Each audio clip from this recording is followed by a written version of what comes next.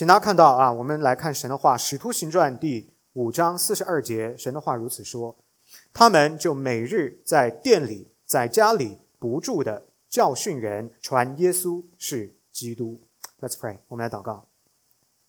天父，我们感谢你，谢谢你给我们清楚的启示，让我们看到从第一世纪的教会跨越2000年到今天的教会，到我们十架圣约，你的心意没有改变，你对教会的帮助恩典没有改变。愿我们今天借着你的话可以古今对话，让你的话语在2000年前的教会对今天的我们来诉说你的真理，叫我们看到教会应当有一个怎样的样式，你给我们的启示是何等的真实、真切和正确。愿我们所有的弟兄姊妹都爱神家，也愿意保守你所启示的这些关于教会的重要的真理。我们的祷告祈求不配，乃是奉主耶稣基督得胜的名，阿们。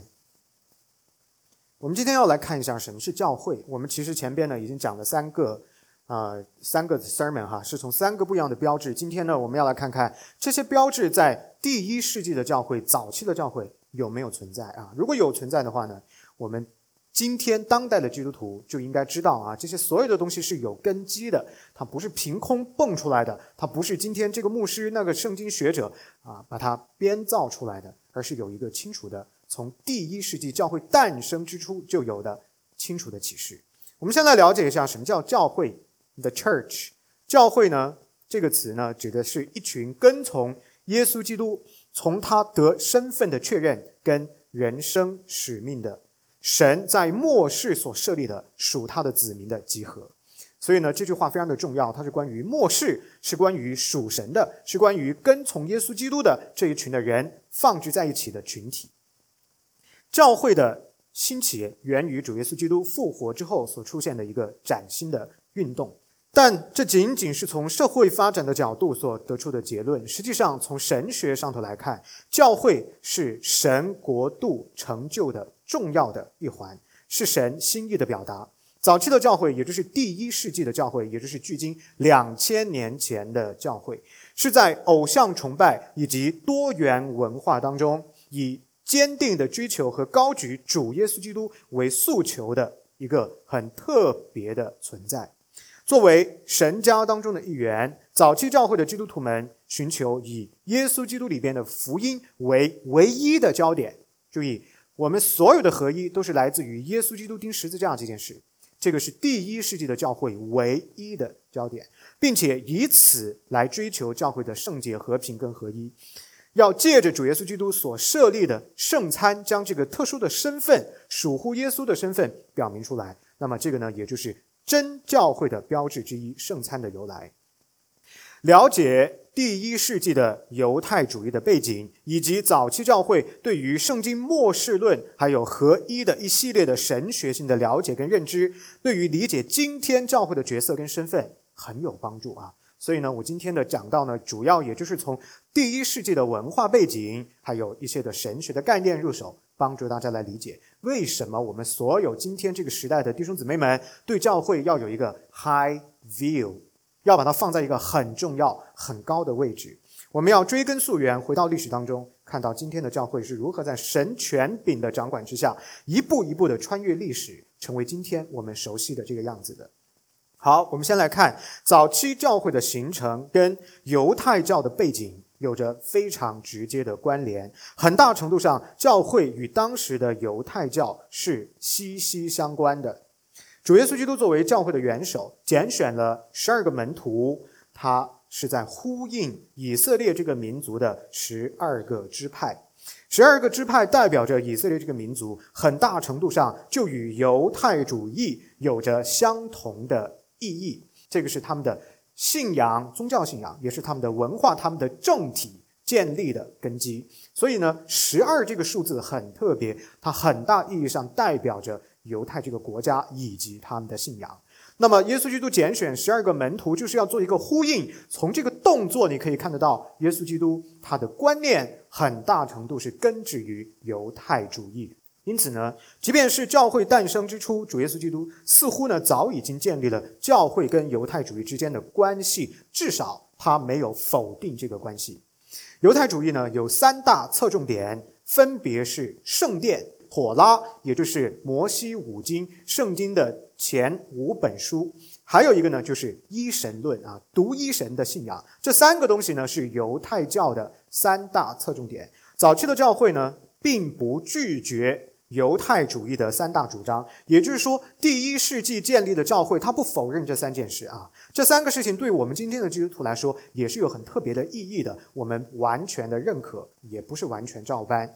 也就是说他既不否认，又在接受的情况之下呢，这个根基之上呢做了一些的更新和重新的诠释我们具体的来看一下。首先第一个，关于圣殿的问题。早期的教会在耶路撒冷的基督徒，他们是继续到圣殿去朝圣的，是继续在圣殿敬拜的。他不是说我们因为相信耶稣基督，我们是基督徒，我就不去圣殿了，因为圣殿是犹太人的崇拜是你们的敬拜的方法，不是这样的。早期的基督徒一样是到圣殿敬拜的，这个宗教习惯甚至在主耶稣基督复活之后都仍然保持，没有改变。当然你也可以反过来说，主耶稣基督就没有要求早期的教会要剔除犹太人的传统，他从来就没有说过你们凡是相信我的人，基督徒不要再去圣殿了耶稣基督从来没这么说过我们来看一下使徒行传第5章42节，刚刚我们一开始读到的这段经文说，他们是指12使徒，就每日在殿里是哪里？耶路撒冷的圣殿，在家里不住的教训人，传耶稣是基督。所以你看到这12个使徒在跟从了耶稣基督，建立了第一个教会之后，他们一样是去圣殿的。他们去圣殿干嘛呢？对犹太人传讲耶稣基督，当然也是完成他们自己的敬拜。然而与犹太教略为不同的是，早期的基督徒虽然承认圣殿的概念，但是在这个概念上边已经发生了一个转变。各位注意听，这个很重要。早期的基督徒认为圣殿的概念已经从一个物理性的建筑物转移到了耶稣基督这个人的身上，是耶稣基督重塑了圣殿，被拆毁之后第3日重建，指的就是基督耶稣身体的复活。所以他们承认，但是呢又有了一些的重新的修订因此呢，神的圣殿不再是关于建筑，而是关于基督跟教会，就是他的身体。此外呢，使徒彼得、雅各跟约翰被主耶稣基督称为是教会的柱石，这明显呢是要跟旧约的所罗门时代的圣殿，也就是我们通常讲的第1圣殿所罗门建的圣殿要呼应起来。因为在所罗门的圣殿也有2根柱子，而且这2根柱子是有名字的，一根叫做雅金，另外一根叫做波阿斯。所以呢说你们这些门徒就是我的教会的柱子，是呼应旧约的第1圣殿也有物理性的柱子。可是改变在哪里？不再是用石头垒起来的物理性的柱子，而是说是人。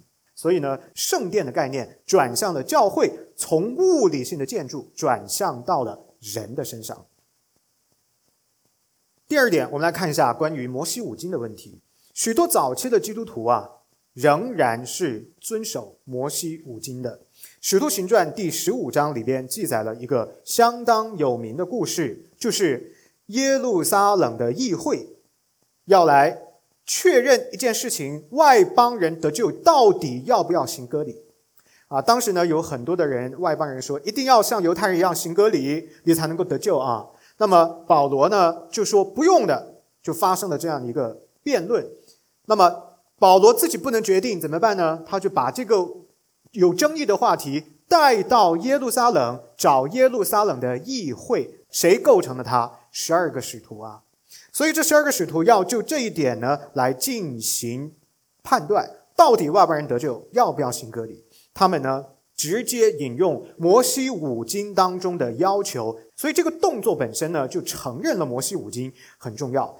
我们来看一下使徒行传15章29节说，唯有几件事是不可少的，就是禁戒祭偶像的物跟血，并勒死的牲畜和奸淫。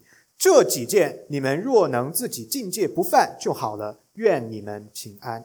什么意思呢？也就是说告诉他们，外邦人要得救不用再行割礼，不行割礼不代表你什么事都不用做，这几件事仍然不能做啊。比如说勒死的动物的身体啊，身体的犯罪奸淫啊，这些是你不能做的。而这些不能做的事情的直接来源是摩西五经，清楚了吗？所以早期教会在得救要不要行割礼这件事情上，最终也是引用了摩西五经的要求，作为一个教义性的结论，写成了一封信，贯彻下去给所有当时的早期的教会，告诉他们，你们是不用靠行割礼得救，但是摩西五经要求的这些事情，你们仍然不可犯。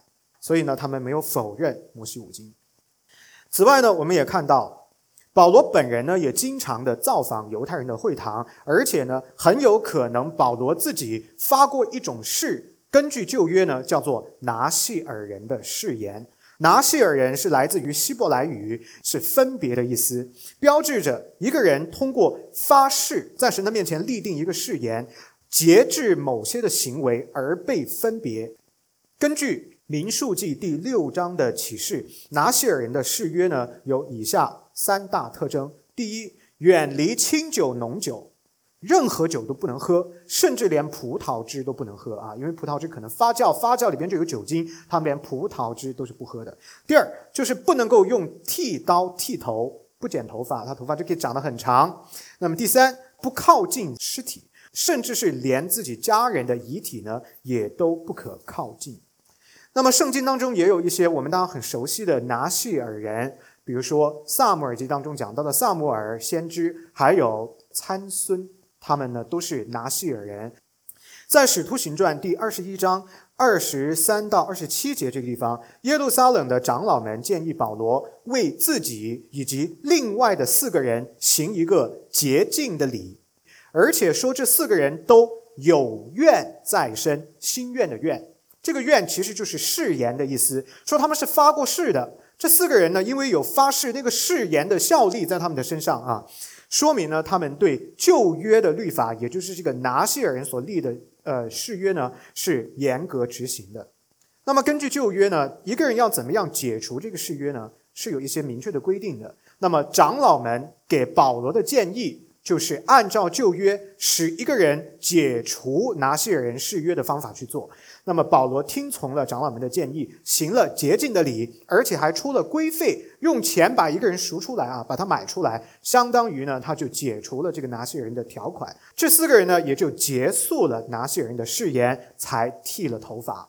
根据这个经文呢，我们可以看到保罗本人也是遵守犹太人的法典妥拉，因为这个拿细尔人的条款写在哪里呢？民数记，民数记是妥拉，也就是摩西五经当中的一本，表明保罗作为早期教会的一个重要的使徒，他自己呢也没有否认摩西五经。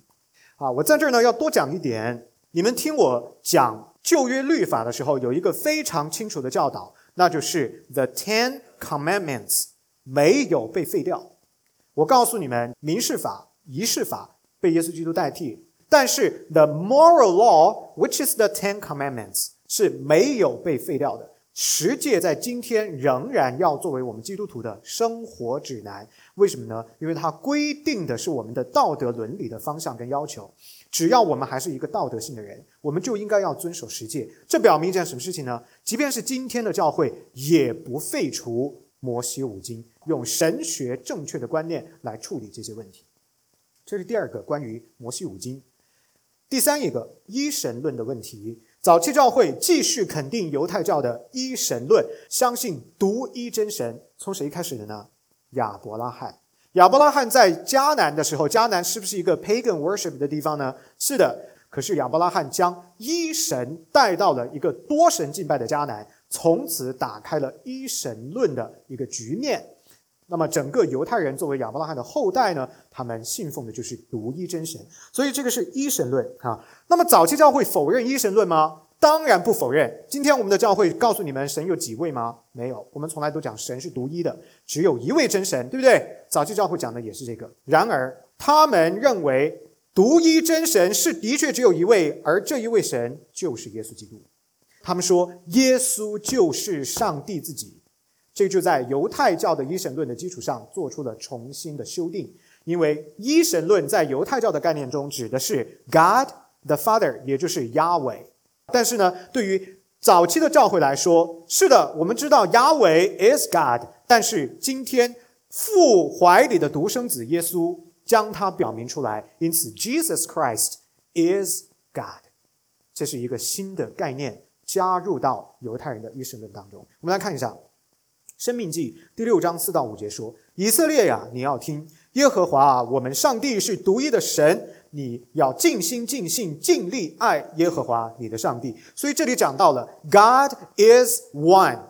马可福音12章29到30节，耶稣说，第一要紧的就是以色列呀，你要听，主我们上帝是独一的主，你要尽心尽性尽意尽力爱主你的神。有没有废掉？没废掉。耶稣基督不但没有废掉，而且他还肯定，他承认这一点， God is one， 独一的。所以呢，我们到今天教会仍然坚持神只有一位，独一的。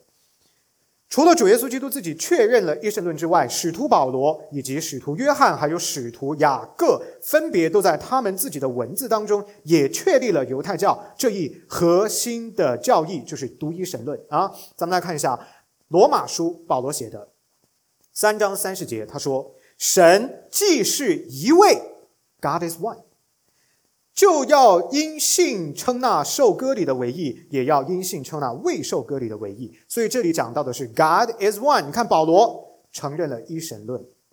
再来约翰福音，约翰写的17章第3节说，认识你独一的真神，独一的一位，并认识你所差来的耶稣基督，这就是永生。你看，在承认独一神的基础上，他把耶稣基督放进来，认识神，认识耶稣就是永生。为什么呢？因为耶稣就是神。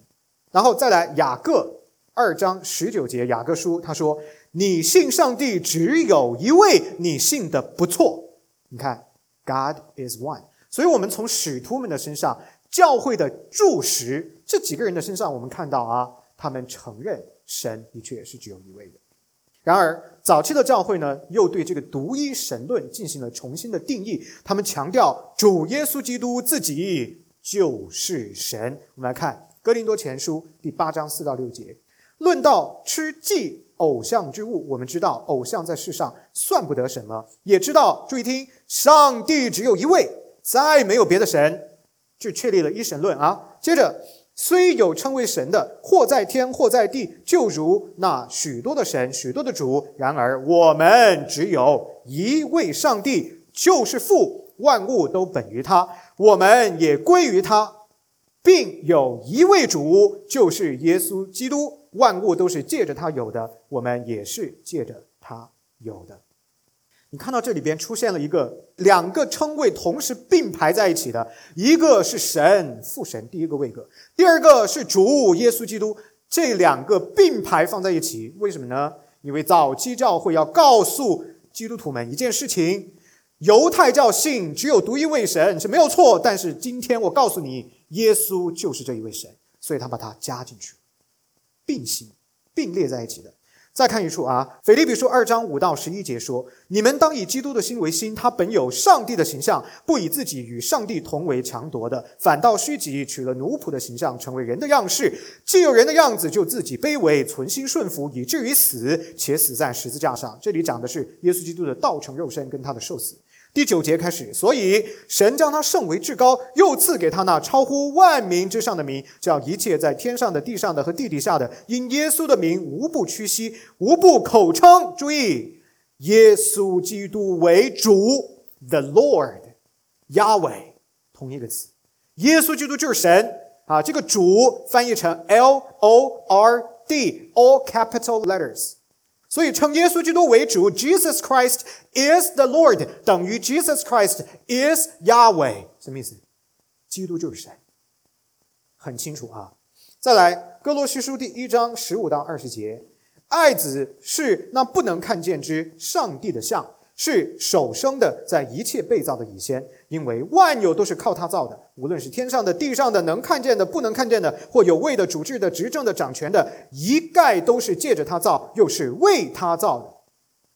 他在万有之先，万有也靠他而立，他也是教会全体之首，他是原始，是从死里首先复活的，使他可以在凡事上居首位。注意最后这一句，因为父喜欢叫一切的丰盛在他里面居住。 For in him, Jesus, in him, 在耶稣里 all the fullness of God， 所有关于上帝的 God， 他的一切的 was pleased to dwell， 全部都在耶稣基督里面。凡是在神的里头有的，就在耶稣的里头。那这什么意思呢？耶稣基督就是神。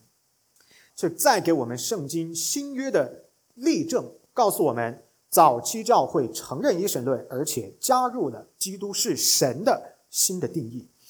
那么罗马书第9章5节呢，这个地方出现了一个 doxology， 就是一个三一颂三个位格的，圣父圣子圣灵的，明确的将主耶稣基督是作为神去赞美和敬拜的。我们来看一下罗马书第9章5节说，列祖就是他们的祖宗，按肉体说基督也是从他们出的，他是在万有之上永远可称颂的上帝。 According to the flesh is the Christ, who is God over all。 还要怎么清楚？ Christ is God， 基督就是神。根据以上的经文的证据，向我们表明教会从诞生之初就与犹太教有着不可剪断的关联，我们在很大的程度上是极其相似的，差就差在了一点，我们所有的重新的定义，对圣殿、对妥拉、对一神论，是根据耶稣基督重新把它修订过了，也就是上升到了基督的高度，这是神的心意。换句话说，真正的基督的教会从诞生之初就是围绕着道成肉身的耶稣基督而建立的。那我就问大家了，耶稣基督是谁呢？他是 the incarnated word of God， 耶稣基督是上帝道成肉身的话语，因此信实传讲神的话重不重要？当然重要。信实传讲神的话就等于信实传讲基督耶稣啊，因为耶稣就是神的话。所以呢，信实传讲神的话就等于教导耶稣基督以及在他里面的福音。这就解释了为什么真的教会的第一个标志跟神的话有关。要讲神的话，就要把基督耶稣是谁讲清楚，他为你做了什么，你为什么要靠他才有得救的指望，都是围绕着基督的，他就是神的话语本身。好，我们来看第二个，教会呢是一个末世的群体，它跟 the last days 末世有关。虽然早期的教会与犹太主义有着密切的关联，但是它实际从一开始就已经开始发展出自身独立的一些特有的身份特征在第一世纪，民族身份是围绕着社会特征、亲族关系和宗教的归属等因素而得以建构的。从犹太信仰归信基督信仰，改变的不仅仅只是个宗教信仰而已。各位一定要回到第一世纪去理解这件事。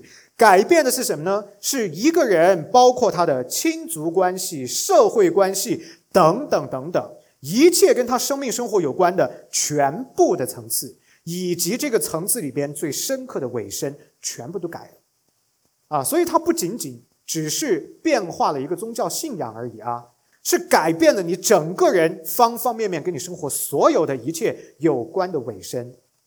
大家要明白一个要点，一个人委身于什么，就决定了你是什么。那么当一个人从对宗教、对传统的委身转变成为对耶稣、对教会的委身的时候呢，他的身份也就立刻被重新定义了。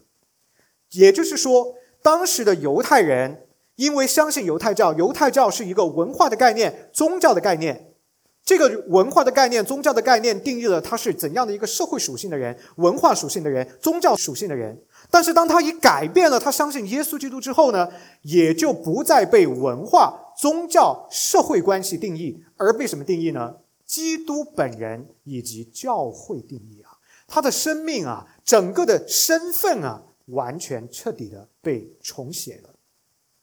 教会作为天国的产物，是一个末世独有的群体，完全独立于其他任何常见的常规的定义。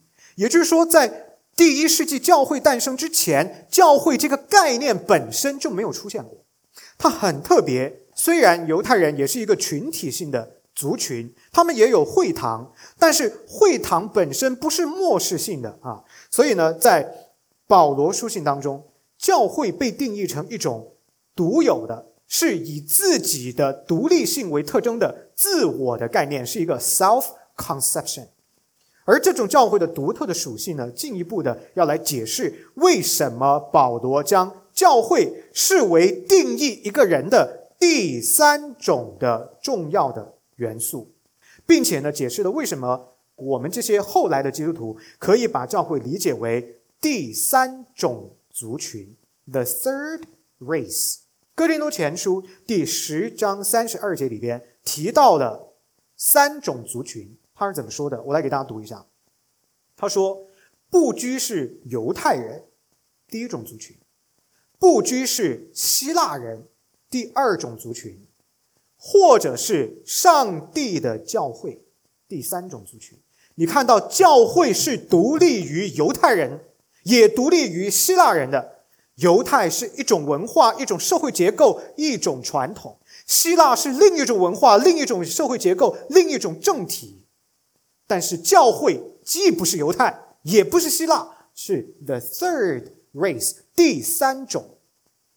如果你是一个犹太人，你是被第一个定义的；你是一个希腊人，你的文化跟犹太人是不一样的，你是属于第二个类别的。但是如果你是一个犹太人，或者是一个希腊人，你改信了耶稣基督，你就不再属于第一类，也不再属于第二类，而属于第三类的 church 教会。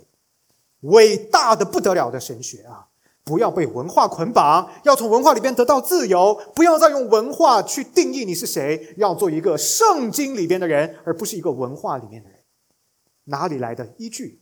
这就是依据啊！神学的伟大告诉你应该如何在今天认识教会，认识你自己。再看一处，彼得前书第2章9节，唯有你们是被拣选的族类，是有君尊的祭司，是圣洁的国度，是属上帝的子民，要叫你们宣扬那召你们出黑暗入奇妙光明者的美德。这个身份独属于教会啊，属于跟从耶稣基督的人。你跟从耶稣基督，你就是被拣选的族类，你就是有君尊的祭司，你就是圣洁的国度，你就是属上帝的子民，你就是基督的见证者。这是教会才有的很重要的一件事情。从另外一个角度来说，如果你是跟从耶稣的，地上的文化无法定义我了，因为我的这个身份根本就是从上帝直接来的，是透过他的儿子一个完美的人的蓝本反映出来的。这个完美的人的蓝本从属于任何一种文化吗？当然不是了。想清楚这些事情，你就不稀里糊涂的生活啊。简言之，基督徒的身份是根植于主耶稣基督的，他是教会的元首，这个身份的泉源是此前的犹太教没有的，到今天他们仍然拒绝承认的。所以呢，教会的产生直接跟基督这个人有关，直接跟基督这个人干的事情有关。什么事情呢？他钉十字架。其实是一本用教会这个词，或者是集会这个词，也就是 church 或者是 assembly 这个词的希腊语来翻译希伯来语圣经当中的 assembly 这个词。也就是说，希腊语 assembly 集会这个词呢，很有可能致力于表达一个早期教会的概念，也就是耶稣基督里边的教会实际上是神旧约子民在新约时代的实现和高潮。旧约里边的犹太人啊，你到了新约里边就是教会延续的，它不是两个无关的群体，是一个群体啊。从这个角度来说，教会其实就是神更高级的目标以及这个目标的实现，而旧约的犹太人仅仅反映着将来伴随着主耶稣基督而来的现实。也就是说，我们看旧约犹太人的时候，我们看到他们是一个蓝图，反映着新约时代的教会。而旧约时代犹太人集结的这个犹太人的会堂，也是一个蓝本，反映着什么呢？新约时代的教会。好，所以呢，他们呢就成为了教会的蓝图，而这个蓝图的实现是借着耶稣基督实现的。此外，早期教会非常清楚地知道自己是末世的产物，是神末世救恩应许的接受者的集结。旧约的圣经曾经预言说，在末世到来的时候，神呢将倾倒他的灵，使万物更新。我们来看一下约珥书第2章28节，以后我要将我的灵浇灌凡有血气的，你们的儿女要说预言，你们的老人们要做异梦，少年人要看见异象。而这样的一个预言在旧约里边什么时候实现呢？五旬节圣灵降临，标志着教会得以建立啊。不仅如此啊，哥林多后书第5章17节说，若有人在基督里，他就是新造的人，旧事已过，都变成新的了。这句话呢，不仅仅只是指一个人的个体生命从旧到新，它还指的是旧的人所建构起来的社会的关系、社会的结构、那个文化、那个宗教都变成旧的了。凡是不在基督里的都是旧的，凡是在基督里的都是新的。所以教会是新的，在基督里的人也是新的。清楚啊？这种末世论的焦点呢，很好的解释了为什么第一世纪的教会啊，他们很清楚、很明白知道，他们就处在末世当中。基督降生开始，末世就来到。使徒们在写教会的问题的时候，他们知不知道他们在末世当中呢？知道。我们活不活在末世当中呢？是的，你不要以为过去了2000年了，因为它是 many days， 所以2000年我们仍然处在末世当中。而我们今天的教会，在座的各位弟兄姊妹，我们离 the last day 是不是更加的靠近了呢？ Yes。 所以呢，今天的教会啊，跟早期的第一世纪的教会在末世观念上，也就是定义什么是教会，它是一个末世产物这件事情上，有没有任何不同之处呢？没有。虽然我们差了2000年，但我们同属末世，所以我们是一样的。我们都是站在末世的角度认识教会，看到它的重要性。所以神的公义要在耶稣基督的身上得以满足。什么时候满足？末世的时候满足。满足了吗？满足了。他钉了十字架，表明末世的确已经来了。基督耶稣的降生、受死、复活本身就代表着末世的存在，而由此为记号的教会当然就是末世的产物。它既是天国的，又是末世的。所以我告诉你们，各位弟兄姊妹们，教会一定要不一样，跟你参与过的任何的人的群体都不一样。你如果认识不到这一点的话呢，你的教会生活就不会健康，因为你对教会是什么没有吃透啊。所以一定要把它搞清楚了。从教会的特殊性，它是天国的，它是末世的这个角度出发，圣礼的意义就很清楚了。圣礼的设置就是要提醒我们，什么是在耶稣基督里边的真正的盼望。他在终极的审判当中对我们给我们的承诺是什么？而且他的终极的审判很快就会来临。他已经在十字架上为我们死了，他赐给我们的祝福不仅仅是眼下的祝福，更是将来的祝福。所以那个祝福在将来也是真实的，而且是永存的。所以呢，教会为什么要执行圣礼？圣礼为什么是真教会的第二个标志？你现在明白了吗？因为教会是末世的，教会也是天国的。教会执行圣礼不仅仅是提醒我们主耶稣基督在过去为我们做了什么，更是提醒我们他在将来要带我们去哪里。神借着耶稣基督赐下的恩典之约，要借着 the sacraments 提醒我们永远有效。这是真的教会的第二个记号。最后一个记号，教会的合一。早期教会的合一有两大基础，第一个就是对耶稣基督共同的认信，这是第一个基础。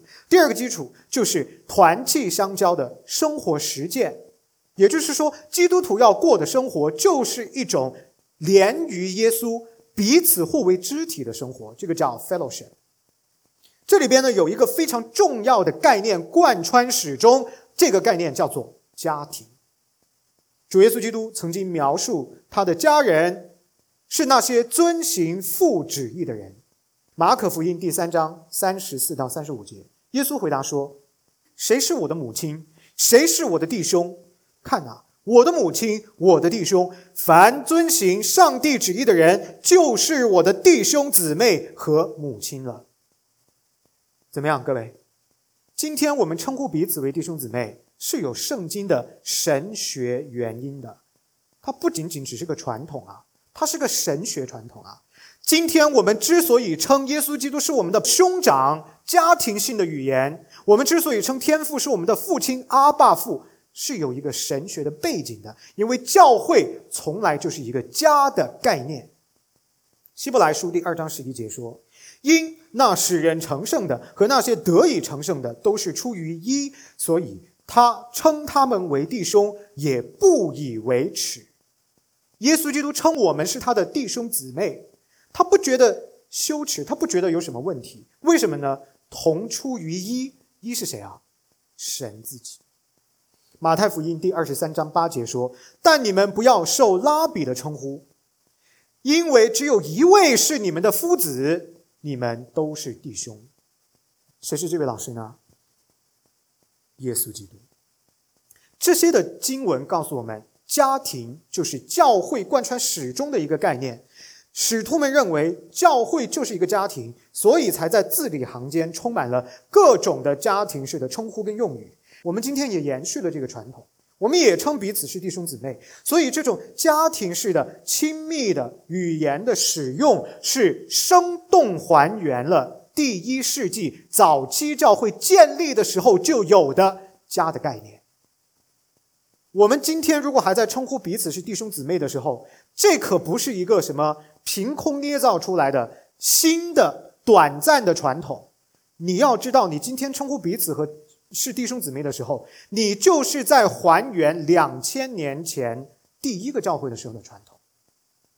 你想想这件事情啊，跨越2000年时空的互动，我们做的事情是一模一样的，何等的美好。为什么我们要这么做呢？不就是源于圣经对教会的启示是连贯统一且没有改变。此外，早期教会的合一还借着定期举行的圣餐表明出来，这个呢就是真教会的第2个跟第3个标志共同彰显的地方。五旬节之后的早期教会，每周甚至每天他们都擘饼举杯，要纪念耶稣基督的救赎。使徒行传第2章42节说，众人都恒心遵守使徒的教训，彼此交接擘饼祈祷。圣餐礼的施行表明，早期教会的合一是围绕着福音来建立的。因为有了耶稣，因为有了他钉十字架，才有了我们彼此相交，举杯擘饼，然后共同的代祷，才有了这些宗教化的实践跟生活。保罗在哥林多前书第10章16到17节当中清楚地表明这一点，他确认基督只有一个身体，就是教会，正如圣餐只有一个面包，就是基督的身体。他怎么说的？哥林多前书10章16到17节，我们所祝福的杯，岂不是统领基督的血吗？我们所擘的饼，岂不是统领基督的身体吗？我们虽多 we are many， 仍是一个饼，一个身体，因为我们都是分受这一个饼。 Many members connected to one body of Jesus。 我在这顺带说一句，你们对教会 membership 的理解就要这样来理解，不要以为说到教会 membership 就哎呀那是责任，那是承诺，我不要加入，因为你把我绑住了。它应该是一种捆绑，它应该要把你绑在这里。它绑住你的是什么呢？是你的身份啊，各位弟兄姊妹，你们要从圣约，要从教会的角度理解什么是 church membership。你的这个 membership 是非常特殊的，表明的是你是谁。你不要只去看承诺，当然那个承诺也是重要的，更重要的是它的属灵的意义啊。做基督徒的就是要本分按照神的教导去做。你如果可以成为教会的 member， 而你故意不要做这件事情，这是在违背神的话语清楚的启示。我为你捏一把汗，我要怎么办呢？我不能来拽你，我不能来逼迫你，我不能拿着刀卡着你的脖子让你遵守神的话，我只能用现在我做的这件事教你正确理解，你才能够正确的做正确的事情。谁是受益者？是你啊。因此呢，当信徒在教会当中不以忍耐，不以舍己，不以奉献，不以委身来追求合一的时候，教会的团契就是虚假的。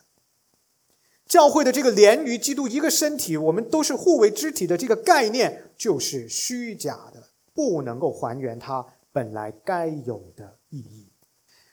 这么说来早期教会在主耶稣基督里边是寻求合一的。这个教会的 member 的概念跟今天消费主义里边讲的什么什么俱乐部、什么什么餐厅、什么什么美容院的 membership 是完全不一样的。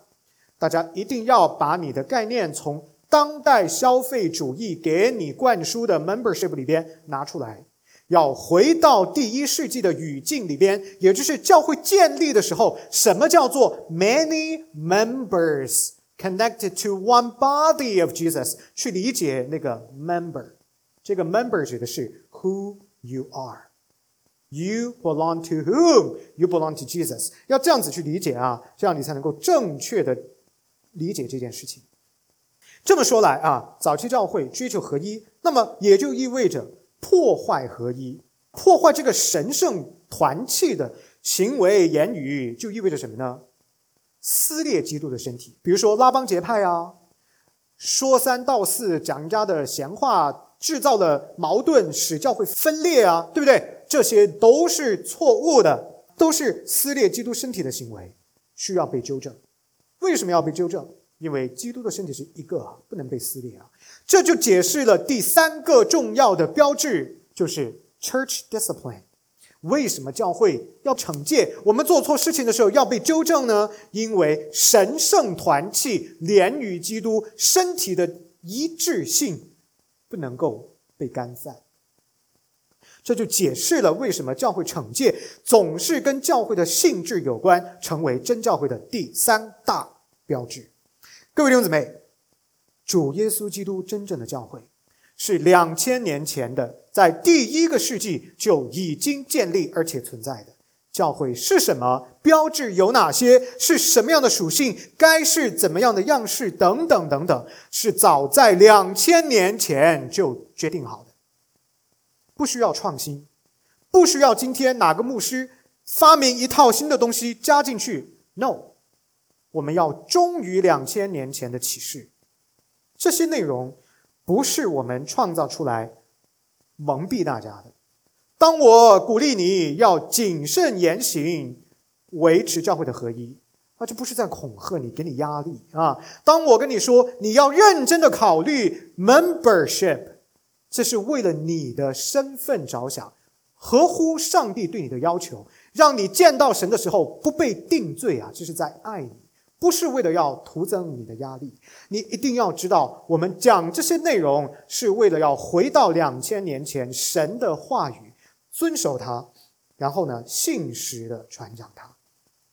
所以呢，我们的目标不是为了要给大家压力，也不是为了要批评各位，而是为了要让大家成为教会的一份子，在当代的语境下，以满足上帝的要求，顺服他的话语的启示的方法，去过一个健康的基督徒生活。所以呢，我们要打下一个坚实的圣经的基础，要不断的回到历史当中，我们要在时空当中跟当时2000年前的早期教会的圣徒们对话，看看我们做的有没有不对的地方，改过来。各位弟兄姊妹，在这个庆祝还有纪念神对十架圣约5周年的恩典的日子里头，我要再次的求神来教导和提醒我们在座的所有的弟兄姊妹们，什么是对神话语的顺服，什么是正确的教会的观念，什么是以按照神的话的启示的方式过一个健康的基督徒的生活。什么是教会呢？总结如下，快快的。第一点，教会有深远的旧约背景，不是凭空而来，是从历史当中一步一步向我们走来的。它正是旧约当中圣约子民的延续，到了新约，它仍然是神的子民，是以耶稣基督为中心，是神话语的终极实现。第二，教会是末世产物，是天国产物，把属神的跟属世界的彻底分开。一切旧约的预言都在耶稣基督里边终极成就，而耶稣基督自己就代表着末世跟最后的审判。在那一天到来之前，教会将继续做基督的见证，做天国的彰显，也施行天国审判的权柄，带着神恩典之约的标志，代表不属世界而属天国子民的集合。最后，教会是父神之家，也是女人之家 ，the family of the woman， 是弟兄姊妹们的圣洁的团契，是神所有儿女的属灵的家。教会的合一、和平跟圣洁必须坚固，牢不可破，值得神家中的所有弟兄姊妹，每一位儿女都以顺服的心去执行、去呵护、去维护它，并且忠诚的执行教会的惩戒，使其神圣的本性不受干犯，使其教会的和平合一跟圣洁可以永存，直到世界的末了。这件事情跟在座的每一位弟兄姊妹们都有关联啊，都是有关的。求神帮助我们。Let's pray， 祷告。天父，谢谢你隔空跟我们对话，叫我们知道2000年前的教会到今天没有改变。愿我们十架圣约在5年的时候能够用你的话自省，看到我们做的不好不对的地方，我们就愿意改变过来。求神在以后的日子继续的带领我们，使我们过一个健康的教会生活，也可以有一个荣耀的见证。十架圣约的每一位弟兄姊妹摆在主你的恩手当中，这个教会也摆在主你的恩手之中，你是我们的元首，愿你得荣耀。祷告祈求不配，都是奉主耶稣基督的名，阿们。